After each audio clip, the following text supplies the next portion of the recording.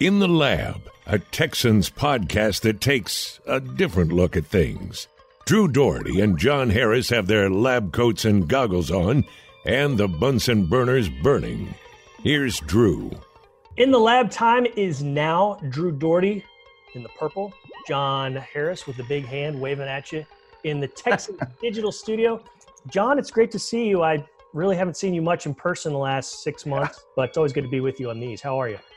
Yeah, man, it is very, very weird still to you and I continue to do this, so it's cool. We can at least keep contact, but I see Tyler and Nicholas pretty much every day, but haven't seen you, DP, or Mark much the last how many ever weeks and months. It definitely has made for a weird 2020 to say the least. Yeah, and I'm just now noticing right here, that's Angel Dog, so she's taking a nice nap on the couch. Mm-hmm. Should she happen to bark, that's fine. That's life.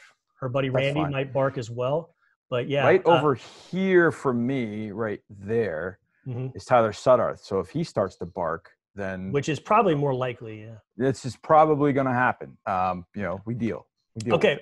Here's the table of contents for today. We're pretty much casting that abomination on Thursday night aside, although we will give out a little cream of the crop, individual award to one player each, although we're moving forward. We'll have one non-negotiable must-have this Sunday at 3:25 against the Ravens. The Texans must have this. It's not negotiable. This happens or not. And it can't be go to score more points than the other team. I know there's I've got mine. Bunch of Twitter smart Alex out there. We're also going to do one little memory from the 2014 game here against the Ravens. That's the last time Baltimore was in Houston for a game. But let's start with the cream of the cropper. The cream of the crop. Get it out of the way. I'm wrestling it away from you first. I'm taking David Johnson. There was a lot of wonder. Hey, this guy's looked good in training camp. He looked good in August, but let's just see how it happens or how he looks come game time when he's getting hit. And he looked like the real deal. He looked like everything you said that first day of camp to me, to Mark, to DP when we were talking in private. And he was very, very impressive. He said yesterday on Monday that he left some yards on the field, though, which, that's pretty darn impressive. 11 carries, 77 yards, and he caught the 3 passes for 30 yards and change. He didn't get that many chances just because the offense wasn't out on the field as much, but he's going to be out on the field, and the offense is going to be out on the field. It's like you said, he will move the chains in many different ways. Yeah, he's impressive. And the one thing that stood out to me as I watched was his vision. What he sees and who he sees is pretty impressive to know also where to look. There was one run, I think it was in the second half, and he went off to the left and darted to the left. And as he went through the hole, he knew what the coverage was. So he knew that, it's cover 2. So he knew there was a cover 2 corner outside. And he knew he was going outside. So he knew to get his eyes out there. Is that guy still out there? Is that guy being blocked? Saw he was being blocked. Darted then up the field, knowing that corner was going to come in and cut him down or knock the ball loose or whatever the case might be.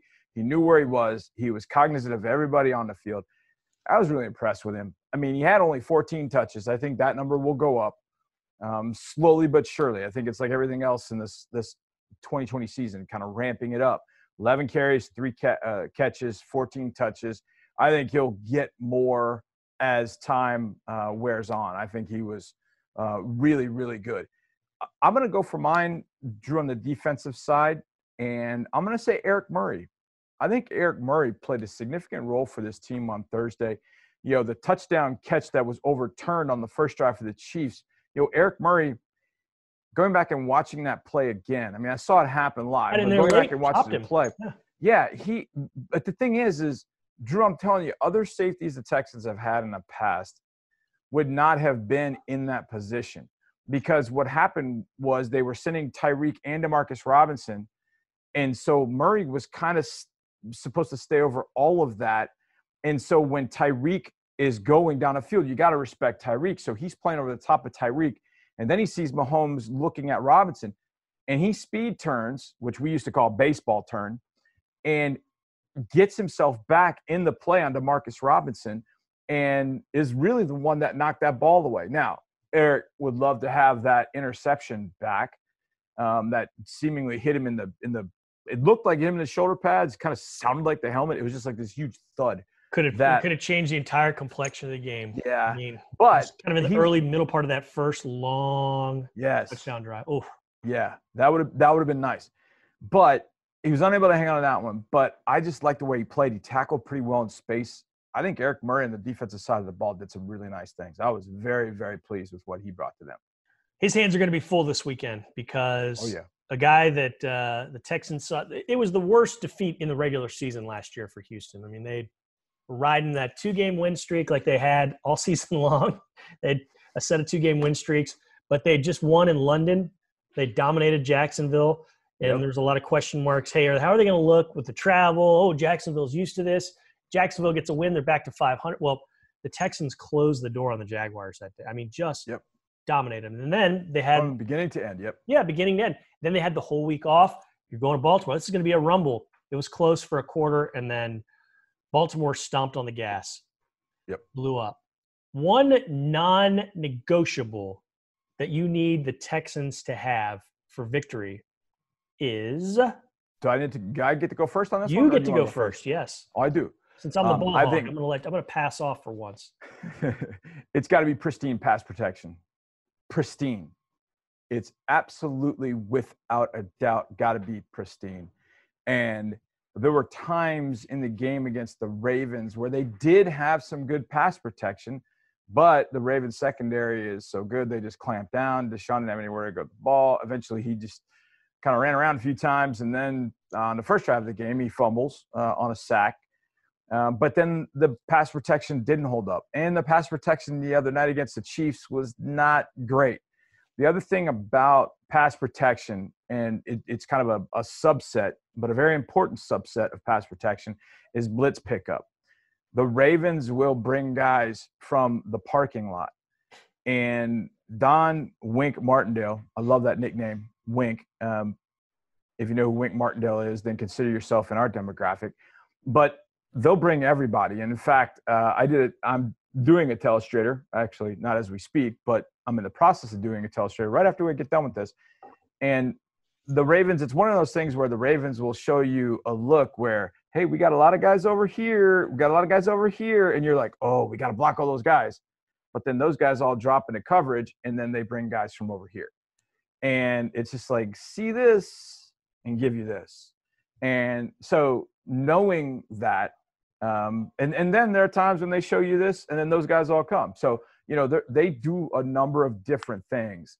So you've got to be cognizant of that. You've got to see if there are any tells when guys are dropping and not blitzing. And then the ball has got to come out of Deshaun Watson's hands fast. And that all has to do with confidence that he has in the pass protection. Now, Calais Campbell has always given us issue. So they have a 4-man line, and Calais is part of it. You got to protect against that guy. And whether it's a man and a half or 2 men that have got to just control him, that's fine. But if that's the case, then you got to have a one-on-one on the guys on the outside. And Judon and Ferguson, those guys, and Tyus Bowser, those guys can come from the outside. But Titus Howard got to do a better job on the right side, protecting that side. And Laramie's going to have to do a rock-solid job on the left side to protect that when they just bring a 4-man line. Or they're bringing 5, and you can man up 5-on-5. You can go Hawaii 5-0 protection and leave your back on the linebacker that comes. In part of pass protection, a receiver's getting open quickly. So it's all kind of like pass protection's got to be pristine. The only way it's pristine is if you understand and know where the blitz is coming from. You then pick it up. Your receivers know exactly what they're doing and where to go and get open quickly. It's all that synergy you're talking about. All right, that's yours. Pass protection and whatnot. For me, you got to go +2 in turnover differential, and you got to make it count. Against this team, you need to get off the field, but you also got to keep them from popping you in the mouth with touchdown drive after touchdown drive. That's like three plays or 2 plays. You've got to get off the field. J.J. Watt talked about it as far as creating turnovers, because when this team has won, it's been because of doing well in that turnover differential category. 2 years ago, they were one of the best in the league. Last year, they really got away with some stuff because The Texans were right around even, almost underwater when it came to turnover differential. But it's got to get better because it was not good last year against this Ravens team. You got to come up with a fumble or a pick and make things really, really tough on them, put the pressure on them, because we've seen they only lost 3 times all of last year if you can include the playoffs. And in the playoffs, they took the ball out of his hands. Lamar Jackson did not have the ball. So I'm going to go with +2 turnover differential, Johnny. You know what's interesting about that Titans game? If you play box score hero, I watched the game. Mark and I watched the game when we were out that night, and it was interesting because we were in a place in Kansas City where everybody was cheering for the Titans. It was kind of bizarre. But the Ravens had 530 yards in that game. They on third down were 11 of 16. They were 61%. But they were 0 for 4 on fourth down. That's like a turnover. And then they turned it over a couple of times. And the Titans just didn't. So from that perspective, you're absolutely right. Now, that was an extreme case of you didn't make it on 4 fourth downs, and then you got 2 turnovers. I think that would make you a +6. But still, even if it's just +2, whether it's you get a 4th down stop and a turnover or 2 turnovers, whatever, those are going to be huge. Sam Cook didn't even get on the field last year unless he was holding for Justin Tucker field goals and extra points. Yeah. That can't be the case this year. That cannot be the case this year. They've got to end some of those drives with Sam Cook punting, and he's extraordinary. I remember in 17 going up there, he was absolutely extraordinary with some of the punts. Of course, they got going with a fake punt, and that's the other thing too. We've seen the Ravens do this. We've seen other teams do this over the weekend when teams kind of needed to get it going. Like, boy, it's kind of slow going. Fake punt. The Rams did it. I saw Notre Dame do it. Notre Dame did it against Duke. Duke kind of had that game going in their direction. Notre Dame runs a fake punt, gets a big first down, and then they rolled basically from that point forward. Saw the Browns try it in the Ravens game. It got shut down, and the Ravens just continued on their run after that. And I'm trying to think. Somebody else did it too in the NFL, and I'm trying to remember who that was. Can't off the top of my head. But there were a number of fake punts. I remember the Ravens Monday night game. They were kind of controlling them through the first quarter, a little after quarter and some change. You're talking about 2017? 2017. Yeah. And then they run a fake punt. Sam Cook hits Chris Moore down the sideline, and that got them going. And we couldn't get back in the driver's seat of that game. We were playing uphill the rest of the game and ended up losing it. So that's another thing to go along with kind of turnovers. Kind of a subset of that is, hey, fake punt, that's going to be on the table. Fake field goal, those things are going to be on the table with John Harbaugh as the head coach of the Ravens. So yeah. He's special teams. You bring up a good one. Special teams. So yes, it is. Yep, absolutely. Okay, let's go down memory lane. 2014, Texans beat the Ravens, and there's lots of different things you can choose from here. I'm not going to say them, but my first one is it's a little obscure. 2 of my best friends were at the game. I gave them my tickets. And one of them is sort of a casual sport. He's not even really a sports fan, but he played football, but he doesn't follow football. And he's more of like a UFC guy. He likes following MMA and all that. But he texted me in game when the Ravens handed the ball off to Justin Forsett, he was the NFL rushing king that year, and the most yards on the ground that year. They handed him the ball. J.J. Watt cut through and basically pulled him back. And my friend said, that was amazing. I mean, that guy's not big, but he totally suplexed him. I mean, he's an NFL player, and he basically suplexed him. And I was like, that's funny. Yeah, that's J.J. Watt. And that was the year J.J. Watt was, a fireball. He's been great his whole career. He's going to be in the Hall of Fame someday. But he was an absolute comet in 2014. And that was just one – not as highly memorable plays, or one of his not memorable plays, but certainly a big one and a good one, because the Texans wound up winning that game and came up big. 6 Randy Bullock field goals. Yeah. And a touchdown, which I'm guessing you might bring up. No, I'm actually not. Okay. So let's talk about it after. Yeah. Mine that I will always have with that game goes back to the Sunday before. The Sunday before, we had gone to Indianapolis. Oh, yeah. And we're getting on the plane, and on that plane we sat up front or near the front.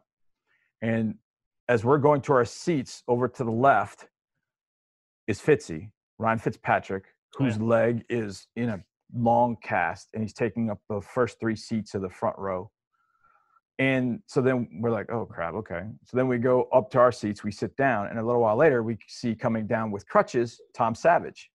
And so we're like, the only quarterback that we have that does not have some sort of cast on his body is Thaddeus Lewis. That's it. And so at some point between the time we took off and the time we landed, Case Keenum had gotten a call from the Texans saying, hey, we need you to come back. Would you like to come back? And he, of course, did. He had been hunting in a deer blind that weekend. I think the Rams, he was with their practice squad. And I think the Rams had played a Thursday night game, and so they had the weekend off. And so he was hunting, gets a text or call from his wife saying, hey, Fitzpatrick got hurt. You might get a call. Then calls him later, says Savage got hurt, so you may definitely get a call. And he did. And he plays that game, and his numbers weren't tremendous. But he makes the first throw down the sideline about 35 yards to Dre. And it was like, okay, all right, this guy's ready to roll. They had a nice connection. Ready to roll. They had a nice – They did. They really always did. Yeah. It was really fun to see. And then after the game, I would get a player to interview out on the field. And so I told them, I want Case. And they're like, okay. And I didn't say I want Case. I was like, I need Case. So I'm waiting for you up on the deck to throw it to David Brady, to throw it to me, to get down to me. And so finally it comes down to me. And he's just kind of standing there, and he was fine, it seemed. And then I asked the question. I was like, what are your emotions, man? What are you feeling right now? And he literally couldn't talk for a few seconds. He was just like, he paused. He just kind of put his head down and said, John, he kind of stammered a little bit. He was like, I don't even know. I don't even know what to think. And it was so true. He just was he was so taken, just taken away. Like, wow, did that just happen? Did I just leave, did I just get his first win as a starting quarterback? He comes out of a deer blind, where he was. All this is like going through his head, and he's having just kind of this moment. And we got done with it, and I just kind of put my arm around him, and he kind of just looked at me. And we had known each other because we had done radio. He had been on our radio show, me and Sean and I, and he had been with the two of us, and he would join us every single week. And we loved him. When he was at U of H. We loved him. Yeah, when he was at U of H. Yeah. And we loved him. And so I just kind of looked at him. He just kind of looked at me. I was like, and I'll just never forget that moment of him just like feeling the emotion of that, of the game, of being there, of making it, being in that moment. And, then he did it the next week against the Jags. And unfortunately, he didn't stay with us, but he's been able to carve out, at this point, he's been in the league, 9 years? Yeah. 9 years, 10 years? There's something to be said. This is ninth year. It's incredible. There's like a faction on Twitter. There's 2 factions on Twitter. Or there was at a time where some were like, die hard, you need to start this guy. He's going to lead you to the promised land. And then there were others that were like, he is an abomination at quarterback. It's like, hey, there's a middle ground with this guy. But there is a middle ground. I'll say this. Anybody in the Texans organization that dealt with him, back then, like nothing but love for that. I mean, oh yeah, he was awesome to deal with. I mean, he's a great guy, and he's got a lot of fans in the Texans organization, both from the Kubiak era and the O'Brien era. I mean, he's a popular player. I've been happy to see his successes over the years. I have too. Okay, this has been fun. I got a change up for you next week. We're gonna have a good time. We're gonna bring in a special recorded guest just for snippets to ask questions. And you don't know where this is coming from, so I do not. So stay tuned, Johnny, and all of you listening, stay tuned. This has been another In the Lab. John, can't wait to do it with you again next week, man. Yeah, man. See you, brother.